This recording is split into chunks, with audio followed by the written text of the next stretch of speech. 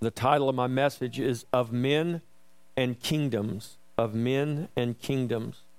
I want to read to you Proverbs 29, verse 18. Where there is no prophetic vision, the people cast off restraint. The King James Bible says, where there is no vision, the people perish.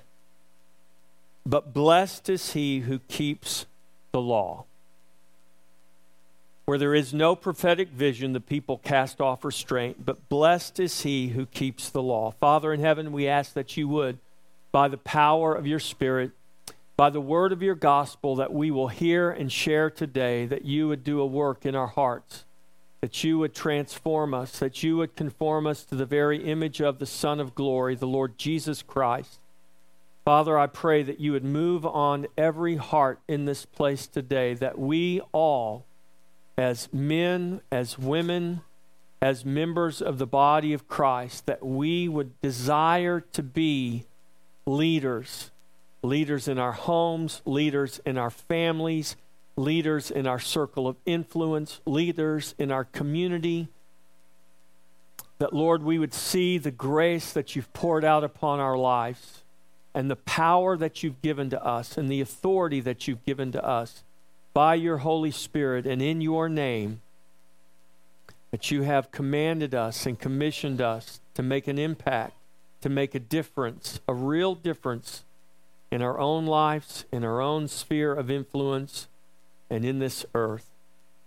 Father, you've called your church, you've created your church, you birthed your church, that your kingdom would go forth, that your name would be known, and that you would be glorified. Father, do this through Christ's fellowship, we pray. In Jesus' name, amen. So today I want to specifically challenge men to consider their role as leaders. Leaders in their home, leaders in family, leaders in Christ's Fellowship Church, in the community, and in the culture. At the same time, I challenge women today to encourage men and pray for them to take a leadership role in the home and in the family, to take a leadership role in the church, to take a leadership role in the community and in the culture, that men and women would be an example to our children and to the culture around us. In his book, The Mission of God, Dr. Joe Boot wrote this: "We desperately need to recover the prophetic vision of God's word for our lives and the blessedness of living in terms of it. I would add that as we do this for our lives, we do this for the lives of others. We do it for the culture. We do it for the whole earth, in fact. We do it as the church, and we do it for the expanse of his kingdom in the earth. This is our prophetic vision, that all nations be discipled and worshiping the living God and his Christ." This, in fact, is what Jesus commanded his church when he commanded his disciples, recorded for us in Matthew 28, 18 through 20. "And Jesus came and spoke to them, saying, 'All authority has been given to me in heaven and on earth. Go, therefore, and make disciples of all the nations, baptizing them in the name of the Father and of the Son and of the Holy Spirit, teaching them to observe all things that I have commanded you. And lo, I am with you always, even to the end of the age. Amen.'" That word amen doesn't mean amen. It means so be it. Or as Captain Picard would say, make it so. How do we bring this about? How do we begin? The same way Jesus did when he walked the earth. He went his way declaring a message of repentance and declaring that the kingdom of heaven is here. Too many followers of Jesus put the work of God into a box. We're tempted to think of God's work mainly as services and programs performed inside the four walls of a building we call the church. We think coming to church is an achievement, but being the church is the true test. The kingdom is to break through the walls of the church, to permeate our own lives and the lives of those around us, and affect our culture, and in fact affect all of God's creation. Just as sin infected the whole of God's creation, now the kingdom is to permeate and fill all of God's creation. Matthew 13:33, another parable he spoke to them. Jesus said this, "The kingdom of heaven is like leaven, which a woman took and hid in 3 measures of meal till it was all leavened." We are the agents empowered by His Holy Spirit and equipped with the gospel that God has chosen to use to leaven all of the earth with His kingdom. So just like yeast you put in dough, that yeast that you put in that dough will eventually fill, it'll permeate, it'll infect the entire loaf. Jesus said that is what the kingdom is like. It's like leaven that leavens the whole loaf. We are the leaven. The church is the leaven in the earth, empowered by the Holy Spirit who lives in us. We are the carriers of God's presence. We are the dwelling place of God in the Spirit. We are the leaven in the earth by which the kingdom will fill and permeate this creation. The gospel of God's kingdom is the message we are to live, and it is the message that we are to proclaim. Jesus began to proclaim the kingdom and to call men to the service of His kingdom. Jesus called disciples and empowered them to proclaim and to make known the gospel of the kingdom. Matthew 4:17 through 20. From that time, Jesus began to preach and to say, "Repent, for the kingdom of heaven is at hand." And Jesus, walking by the Sea of Galilee, saw 2 brothers, Simon called Peter and Andrew his brother, casting a net into the sea, for they were fishermen. And then He said to them, "Follow me, and I will make you fishers of men." And they immediately left their nets and followed Jesus. Mark's Gospel, chapter 1, verse 14, gives the same account. Now, after John was put in prison, Jesus came to Galilee, preaching the gospel of the kingdom of God, and saying, "The time is fulfilled, and the kingdom of God is at hand. Repent and believe in the gospel." And as He walked by the Sea of Galilee, He saw Simon and Andrew his brother casting a net into the sea, for they were fishermen.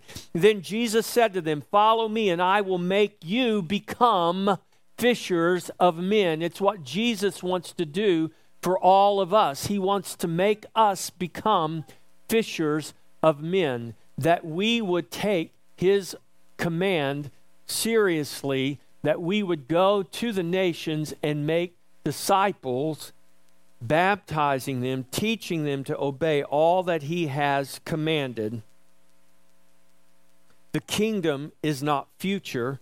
Christ has come, and His kingdom is here, and it is now.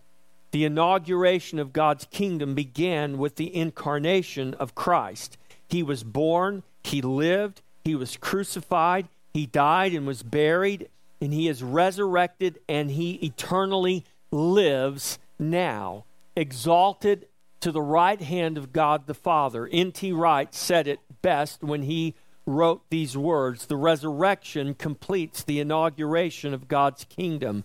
It is the decisive event demonstrating that God's kingdom really has been launched on earth as it is in heaven."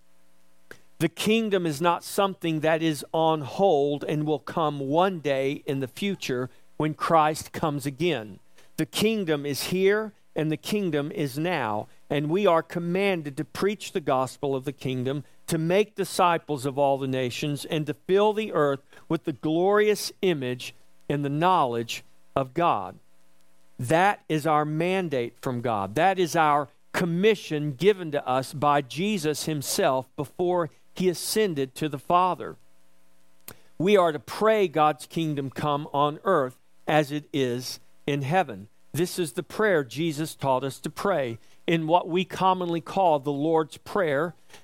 Jesus taught us to pray this: Thy kingdom come, thy will be done on earth as it is in heaven. Thy kingdom come, thy will be done on earth as it is in heaven. We are the church. We are the redeemed of the Lord. He is our captain, and we are his host. We are his armies in the earth. More powerful than any army, past, present, or future, we are commanded to pray for God's kingdom and to go forth in his power and in his authority to establish his kingdom and his reign in all the earth. We are commanded not only to pray for God's kingdom, we are commanded to go, therefore, and establish his kingdom. You, Christ Fellowship Church, are commanded to go and to establish his kingdom right here and right now in this community, in this county, in this region, and in every place you have influence, and in every place you go. We are commanded to pray, to work, to wage war, that his kingdom come in Taylor, in Williamson County, in every place our feet tread. God promised Moses and Joshua that he would give them the land wherever the soles of their feet may tread. This is exactly what God told them. God told this to Moses in Deuteronomy, and he reaffirms it to Joshua. It's recorded for us in Joshua chapter 1, verses 2 and 3. Now, therefore, this is God talking to Joshua. Who is Joshua? Yeshua. God is salvation. This is the name of the man God gave the power and the authority to take the children of Israel into the promised land. Joshua, or we would commonly call him in our language today, the transliteration would be Jesus. That's who Joshua's name really is. That's what it really means. Jesus in Hebrew is Yeshua, Joshua.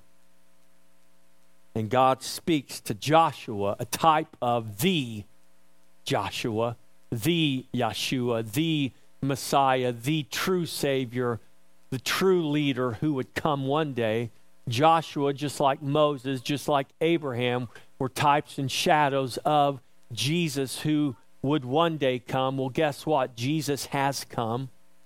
His kingdom is here. And listen to what Jesus told Joshua as he was getting ready to lead the armies of God into the promised land. Now, therefore, arise, go over this Jordan, you and all this people, to the land which I am giving to them, the children of Israel. Every place that the sole of your foot will tread upon, I have, past tense, I have given you, as I said to Moses. So, church, I want you to hear this. God has already given us the land, just like he had already given Israel the land. They simply had to walk in and take it. Yes, there would be resistance, but God had already given them the victory in advance. God's kingdom is God's mandate for his church in the new covenant. Hebrews chapter 8, verse 1 and verse 6. Listen to this. Now, this is the main point of the things we are saying. We have such a high priest, that is Jesus, who is seated at the right hand of the throne of the majesty in the heavens. But now, verse 6, he has obtained a more excellent ministry, inasmuch as he is also mediator of a better covenant, which was established on better promises. Under the old covenant, Joshua was commanded by God to go in and take the land. Under the old covenant, God said to Moses and to Joshua, every place the soles of your feet will tread, I have already given you the land. We have a better covenant established on better promises, secured by Jesus Christ himself and sealed by the Holy Spirit that lives and dwells within us. God promised Moses and Joshua and the children of Israel a land. He gave them victory before the battle began. God commanded them to go in and take the land. But Israel did not fully obey God, and they did not fully take their land. Israel did not keep their covenant with God. And the promise of God's kingdom is not now on hold, waiting for the political nation of Israel to get her spiritual act together. I want you to understand that, church. We're not waiting for a future kingdom that's going to come one day. The kingdom is here. The kingdom is now. And we have been commanded by Jesus Christ himself to go out and cause this kingdom to expand and to fill the entire earth. That is the mandate we call the Great Commission. The promise of God's kingdom is now.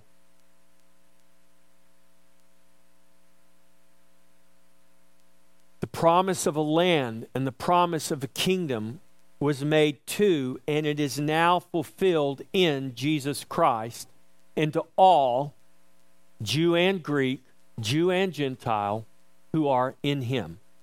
Jesus Christ has redeemed and empowered his church and has commanded us to go, therefore, and to make disciples of all the nations. He commands us to baptize them, to teach them to obey his commands. He commands us to be obedient to this call, to this commission. And in our obedience, we will see his kingdom come and his will be done on earth as it is in heaven. When Jesus taught his disciples and so taught us to pray, "Thy kingdom come, thy will be done on earth as it is in heaven," Jesus was not meaning that we were just to sit in our prayer closets and meditate really hard and hope that magically and mystically the kingdom is just going to come upon the earth.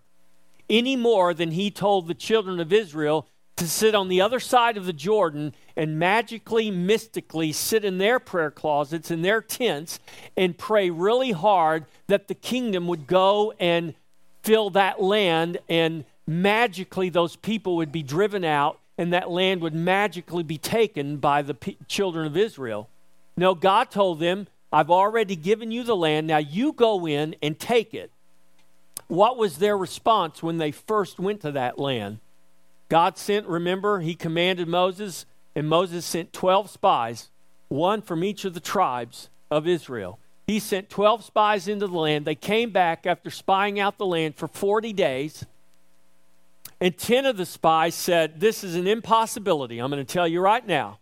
The cities are too big. The people are too big. Yeah, the grapes are big, and it flows with milk and honey, and it's a great place to live. But I'm telling you what, there's too much opposition. We're going to get squashed like grasshoppers." There were 2 of them, though, Joshua and Caleb, who said, "Listen, did you guys hear what God said? He said, I've already given you the land. It's the land of promise. God has promised us the land. What are we worried about? If God is for us, who can be against us? So what if there are giants in the land? Don't you believe that God is bigger than any giant? Yeah, the cities are strong, but don't you believe the city of God is stronger than the cities of men?" What do you believe, church? You think we're just going to magically sit in our prayer closets and suddenly, mystically, the earth is going to be changed? No, I'm going to tell you how the earth is going to be changed. I'm going to tell you how the culture is going to be changed. It's going to be changed as we go out into it, and we are what Jesus called us to be, salt and light. That's how it's going to be changed. Jesus Christ has redeemed and empowered his church. He has commanded us to go, therefore, and to make disciples of all the nations, to baptize them, to teach them. And when we do this, his kingdom will come. His will be done on earth as it is in heaven. You are born, and you are born again for a purpose. If you've only been born once, you're in trouble. You better know that you've been born twice. Once from your mother's womb and once from heaven. And you were born in both of those births for a purpose. It is for God's purpose that you were born, and it is for God's purpose that you are born again by his grace through faith in Jesus Christ. This is why you are here. You're not here simply, and here's where I'm going to start stepping on your toes, okay? So put them out there where I can see them. You're not here simply for your own personal relationship with Jesus Christ to the exclusion of how that relationship impacts or does not impact the people and the world around you. You're not created in a vacuum, and you do not live functioning in a physical, emotional, and spiritual vacuum. You are to make a difference in this world and in the lives of those all around you. You are called salt and light. Matthew chapter 5, verse 13. Jesus said this, "You are the salt of the earth, but if the salt loses its flavor, how shall it be seasoned? It is then no good for nothing but to be thrown out and trampled underfoot by men. You are the light of the world. A city that is set on a hill cannot be hidden, nor do they light a lamp and put it under a basket, but on a lampstand, and it gives light to all who are in the house. Let your light so shine before men that they may see your good works and glorify your Father in heaven."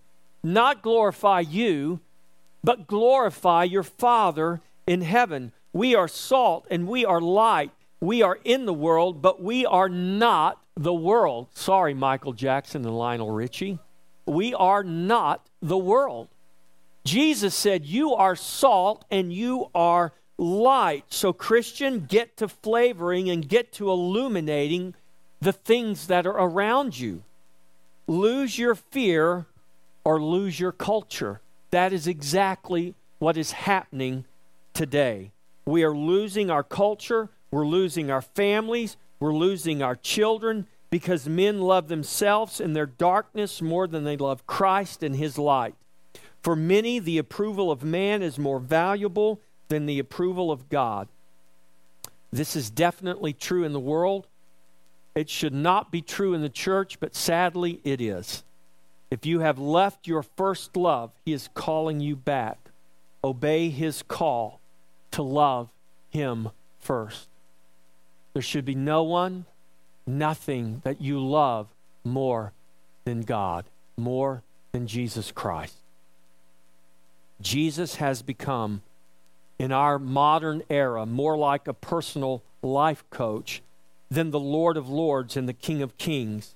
Our own comfort and convenience has become more important than His kingdom and His glory. We exalt preachers who promote a gospel centered around personal success and happiness instead of a gospel centered in the cross of Christ. We in America have long forgotten our roots. They go back to the founding fathers named Washington, Adams, and Jefferson, but they go much farther back than that. They go back to Edwards and the Great Awakening. They go back to the Puritan Pilgrims of Plymouth Rock. They go back to the fathers of the Reformation. They go all the way back to the martyrs of the early church. Our roots go even farther back than that. They go back to the cross of Christ and are planted in the eternal Christ who is our rock.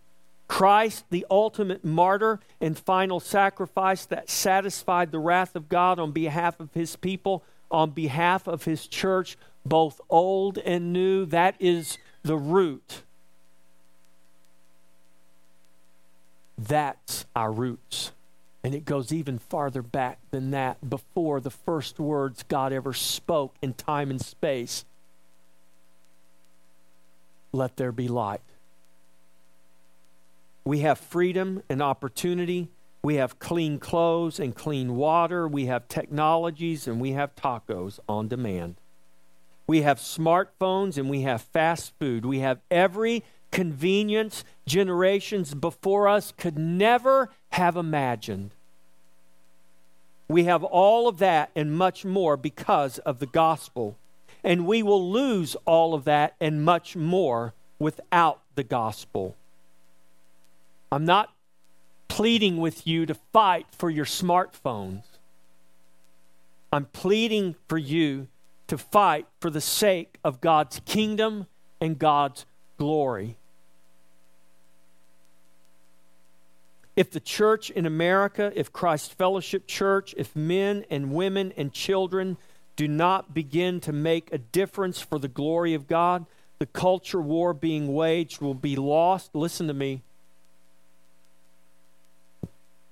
The culture war that is raging and is being waged right now, if we do not begin to make a difference for the glory of God, that war will be lost. And the judgment of God that we are now under will reach its peak. And you and I will suffer under the weight of a nation fully engaged in its sin, in its rejection of the true and living God. And eventually we will die. That's just the facts, ma'am. That's the facts. Now here's the good news. The good news is that God is the God of resurrection. And even if we do experience loss, we win. Now, before you get too pessimistic, I want you to remember that out of death, God brings life. Judgment is not coming, judgment is here. The question is, will the judgment of God be stemmed? Will it begin to decrease because the church finally comes awake and alive and begins to do what she's commanded to do? Or will the church remain in her sleep and in her slumber? And the judgment of God, if she does, the judgment of God will increase. There's no doubt about that. It will reach a pinnacle, a peak, to which this nation as we know it will be no more. There are Christians right now, you can watch the YouTube videos. There are Christians in the earth right now who are having their heads sawed off with dull knives. There are Christians right now being imprisoned because of the name of Jesus, because they refuse to be quiet, because they will not stop preaching the gospel even though the law says they must. You say, well, yeah, that's happening in Iraq and Iran and places like that. No, listen, let me tell you. In Canada today, they're actively passing laws so that I cannot stand up here and say he or she. That would become against the law. That we must now change our language and use gender-neutral terms. You say, that will never happen in America. Really? You just stop and think about what's happened in America over the last decade. Forget the last 100 years. Think about the last decade, what's happened in America over the last decade, and don't tell me that will not happen here if something doesn't change. It will happen here. It's happening here. Your universities are already rewriting their curriculums. It may not be the force of law yet, but universities are instructing their professors, this is how you should talk. This is how you should teach. It just so happens that in Canada, now it's the law. And you have a professor in Canada who's not even a Christian, he's an atheist, who says, I'm not going to do that. That's ridiculous. We're talking about a fraction of a percent of people on earth, and we're not going to change an entire language for a fraction of a percent of people. But see, it's not about that. This isn't about liberals and progressives in our universities. This goes back. This is a spiritual battle.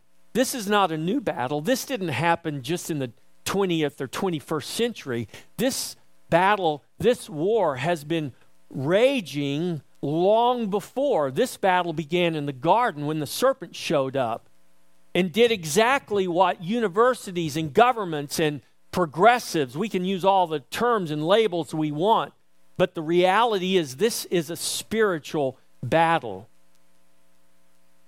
And what the enemy wants to destroy is the image of God, the glory of God. Now, the good news is he can't do it because he's already defeated. We're like the children of Israel. God has promised us a land and a kingdom. All we have to do is go and take it. But we're also like the children of Israel who can't get past the giants in the big cities. So we cower in fear. And we're so worried about our reputations and our convenience and our, I don't know what. that we won't even put ourselves out there to be called names or to be talked about. Listen, I'm used to being called names. I'm used to being talked about. People in this community do it all the time. Some people say good things about me. Some people don't say such good things about me. I can't worry about that, and neither can you. Because what we should be most worried about is what God says about us, what God thinks about us. We're not going to answer to the people that call us names in the neighborhood. We're not going to stand before them one day. We're going to stand before the Lord God Almighty, the creator of heaven and earth, and he's going to say, what did you do with the salvation I gave you? Why were you afraid of the giant? Could you not see that I was bigger? We have all of these things because of the gospel.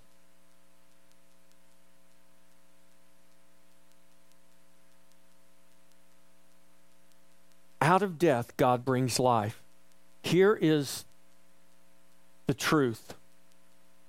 Reformation will come, renewal will come, revival will come, for God has promised this. His life and his kingdom cannot be stopped. All the naysayers, all the critics, all the unbelievers can moan and cry and wave their arms, but I promise you this, they can never stop the king and his kingdom. They will not do it. So that's not the question. Victory has already been secured. The wicked will be judged. Right will prevail over might. Sin and death are already defeated, and all things will be put in their proper place one day through the resurrected Christ. We win, and we should never forget that. But here's another thing you should never forget. Knowing we win and living like we win are two different things. We are to know we have won, but more importantly, we are to live and to go forward in his victory because we have won. So the question we must ask ourselves is this. Here's what the question is not. The question is not, is God going to win in the end? That's not the question. God's already won. How do we know? Because Jesus is not in a tomb somewhere in the Middle East. He's sitting at the right hand of God the Father. He was crucified, he died, he was buried, he was resurrected. We win. So the question we need to ask ourselves is this: will God's reformation, will his renewal and his revival come in our lifetime? Will we see the beginning of it? Will we see the groundwork laid for it? That's the question. It's not if it will come, it's when it will come. And more specifically, will it come in our lifetime, in our generation?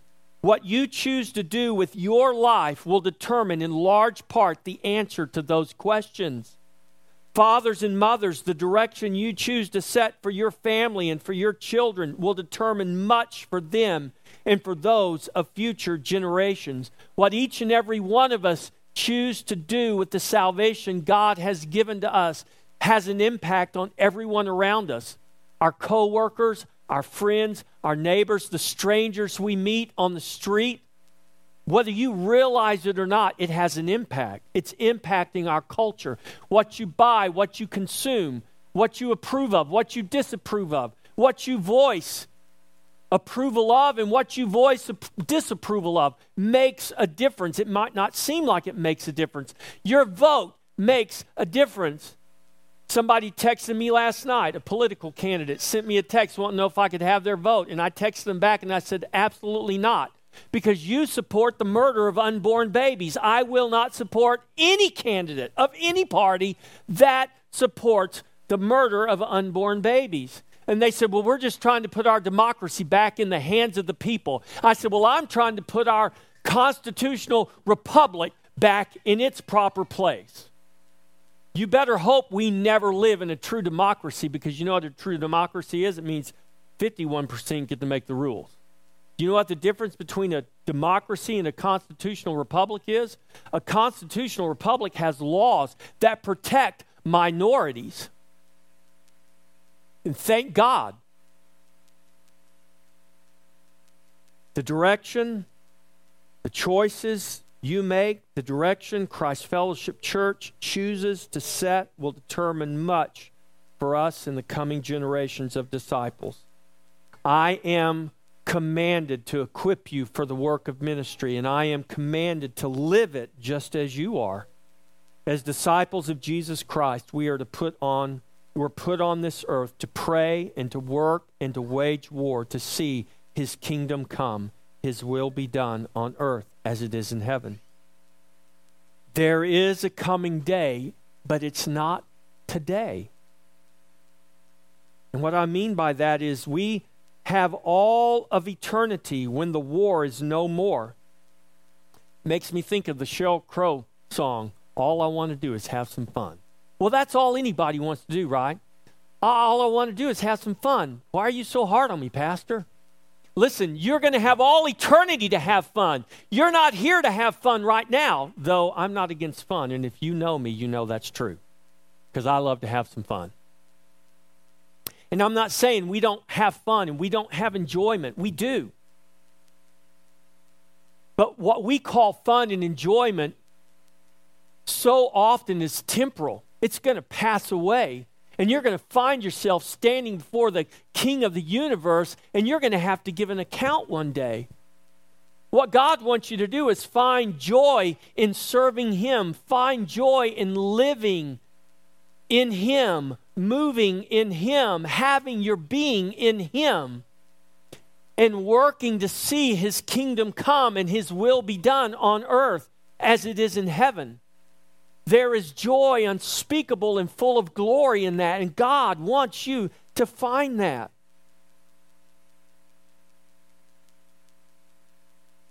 We have all eternity when the war will be no more, when there will be no more pain, no more tears, no more struggle, no more suffering, no more death. But that is not today.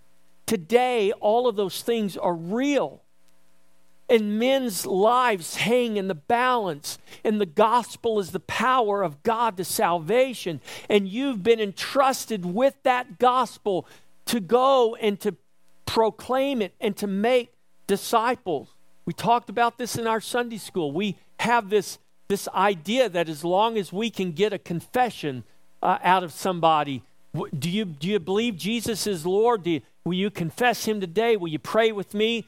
So you pray with that person, you get a confession from them, you mark it on your gospel 6-shooter, and you go on, and you never give that person another thought. But we call that salvation. That's not what the Bible calls salvation. Jesus didn't go out and see He didn't say go and see how many converts you can make in a day, and then put that in your book and keep it in your church record. He said go and make disciples. Well, how do you make a disciple? It's more than a 5-minute conversation and a prayer you have together. Discipleship is about walking together. It's about living together. It's about doing life together, experiencing the joy and the sadness. It's about the suffering and the fun. It's about growing up. Discipleship is pictured perfectly in these babies that are all around us. How does a baby grow up one day at a time? 1 second, 1 minute, 1 hour at a time. And how long does it take for them to grow up? Well, it takes a lifetime. Well, how long does it take to make a disciple, Pastor? Is it a 2-hour course or it is a 3-hour course? Oh. I wish that even happened on a regular basis in a lot of churches. No, it's a lifetime. It takes a lifetime to make a disciple. And what I'm saying is we are called to be joined together in life, to grow up together as disciples of Jesus, to go out together as disciples of Jesus and make other disciples. So God puts people in your life. He brings them across your path for a reason. It's so that you can fulfill His commission and His mandate.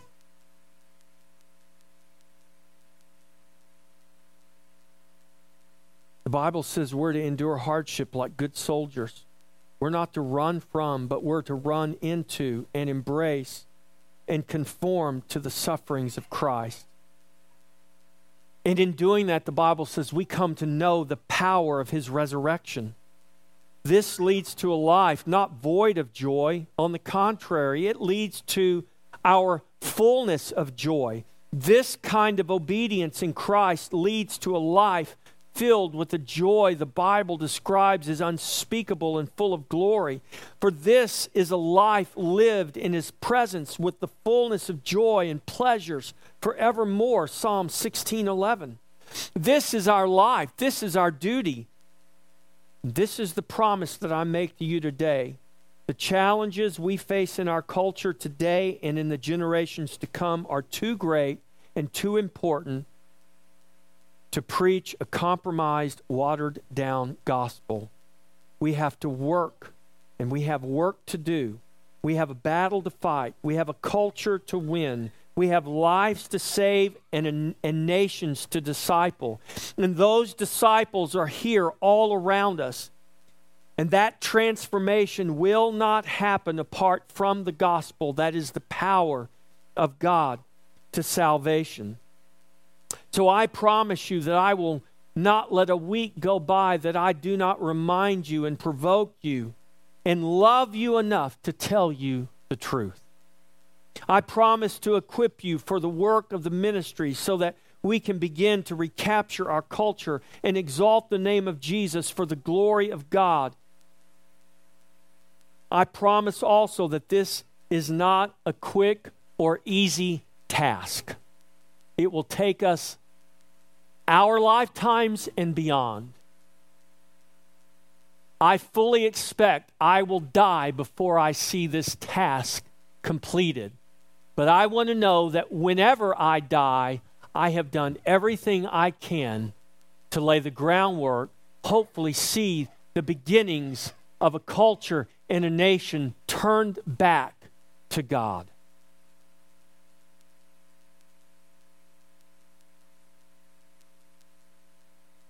There is no escape plan called the rapture. We're on this earth until we die. And what we do with our life, the life we have left, whether it's long or short, is to be given to God for him to redeem and to use for his glory. Your life, my life, all of our lives belong to Christ. He redeemed us by his blood. If you are excited about spending eternity in heaven, I hear people say this all the time. I'm so excited one day to get to heaven. Let me encourage you. Learn how to be equally excited about living life here and seeing his kingdom come and his will be done on earth as it is in heaven. Get equally excited about making a difference on this earth until God calls you to your heavenly home. You are alive now. Focus on your life now. Live and work to see his kingdom fill your family, fill your home, fill your city, fill your country, fill your county, fill this earth. Now, how do we begin? Well, we've already begun. It didn't start with us, and it will not end with us. But we must purpose to do our part. And you might ask, well, where and how do I start my part? And I'm going to give you the answer that was given to me. Start with what's next. See, when you hear messages like this, you're tempted to begin to think about all the big things you're going to do for God. What ministry can I get involved in? What program should I volunteer for? No, that's wrong. Don't think like that. When you leave here, you're more than likely going to go eat lunch. Eat lunch to the glory of God. Tip your waiter and your waitress to the glory of God. Cook your meal to the glory of God. Engage your family and your friends to the glory of God. Do all of that and do all that you do as unto the Lord, and do it for the glory of God.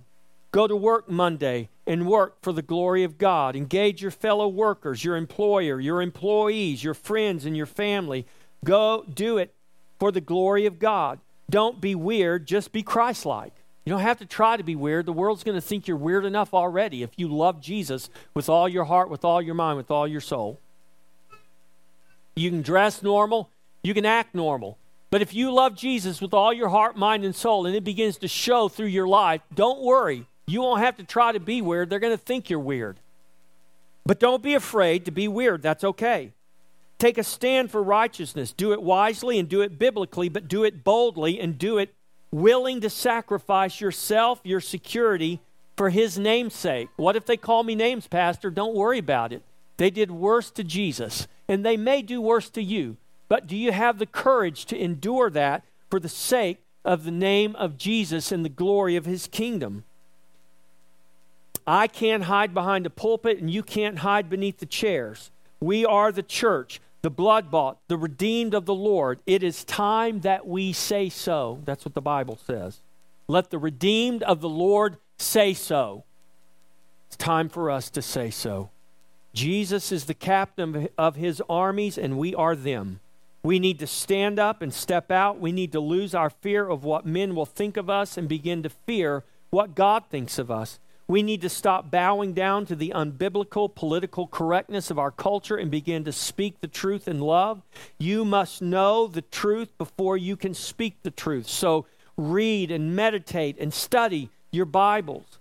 While American preachers are preaching and writing about how we can have our best life yet, there are brothers and sisters literally giving their lives and their heads for Christ's sake. While we formulate growth strategies that are designed to make God more appealing and acceptable to the world in order to draw in larger crowds, we have surrendered the culture, and we have surrendered to the culture to make God and the church less offensive to the world.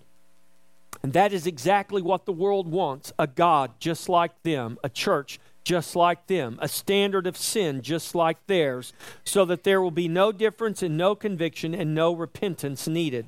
Much of the church is all too willing to follow that deadly path. God is judging it now, and His judgment will increase unless we repent. The answer is not insulating or isolating ourselves from the culture. The answer is to contend for the faith within the church and to advance His kingdom as His church. We must begin salting and lighting all that is around us. Christ Fellowship Church will not follow the way of compromise or isolation. We choose to stand against the tide and to strive by God's grace to be a beacon of light and life in a world filled with death and darkness. For sure, we are not the only beacon, but we are only responsible for our own house and for how bright our light shines. I pray we all take that responsibility seriously. I pray on that day you stand and give an account to Jesus Christ. You will hear Him say, "Enter in, my good and faithful servant." You have been given the truth. What will you do with it? Choose wisely. With that, let's come to the table. The table of God's grace, the table of thanksgiving. We come to this table not because we are perfect, not because we've got all this down and we're doing all this. We come knowing that we are sinners, knowing that we are hopeless in ourselves, knowing that our only hope is Jesus Christ and the grace and the forgiveness that He gives to us. But out of that grace and forgiveness given to us, we are commanded to rise up and to go in His name and conquer for His glory. So as you trust in Jesus, come to the table. We are charged to consider the decisions that are before us today. Decisions that will affect us all, our families, our friends, church, the very world we live in, the very nation we live in. Every time we hear the gospel, we have a decision to make. What will we do with the salvation God has given us? Will you bury it and bring it out on the day of your judgment? Or will you take it and invest it and see an increase of His kingdom? That is the decision each of us must make. That is the decision each of us are faced with each and every day. That decision could be about doing things different, or it could be about doing different things. It may be as simple as beginning to do the things normally and rightfully done each day with fresh eyes and fresh vision to see God's opportunities, God's kingdom opportunities all around each and every day. Opportunities we live and work and play. Making disciples is not complicated, it's just hard work. We're not to do that work alone. It's just as we are not to walk out our faith alone. Seeing His kingdom come and His will be done on earth as it is in heaven can be manifest in how you change diapers, wash dishes, or clothes, or windows. It can be manifest in how you pray and intercede, how you give, or how you involve yourself in your church and community, how you invest yourself in your family and your friends. Will we live lives like warrior kings and priests committed to the glory of King Jesus, or will you live like the rest of the world? God charges us to choose wisely and to choose right. That is what is before us each and every day. I have faith, Christ Fellowship Church. You will not only choose wisely, you will choose right, and you will rise to the occasion, and we will make a real difference in this community. Amen.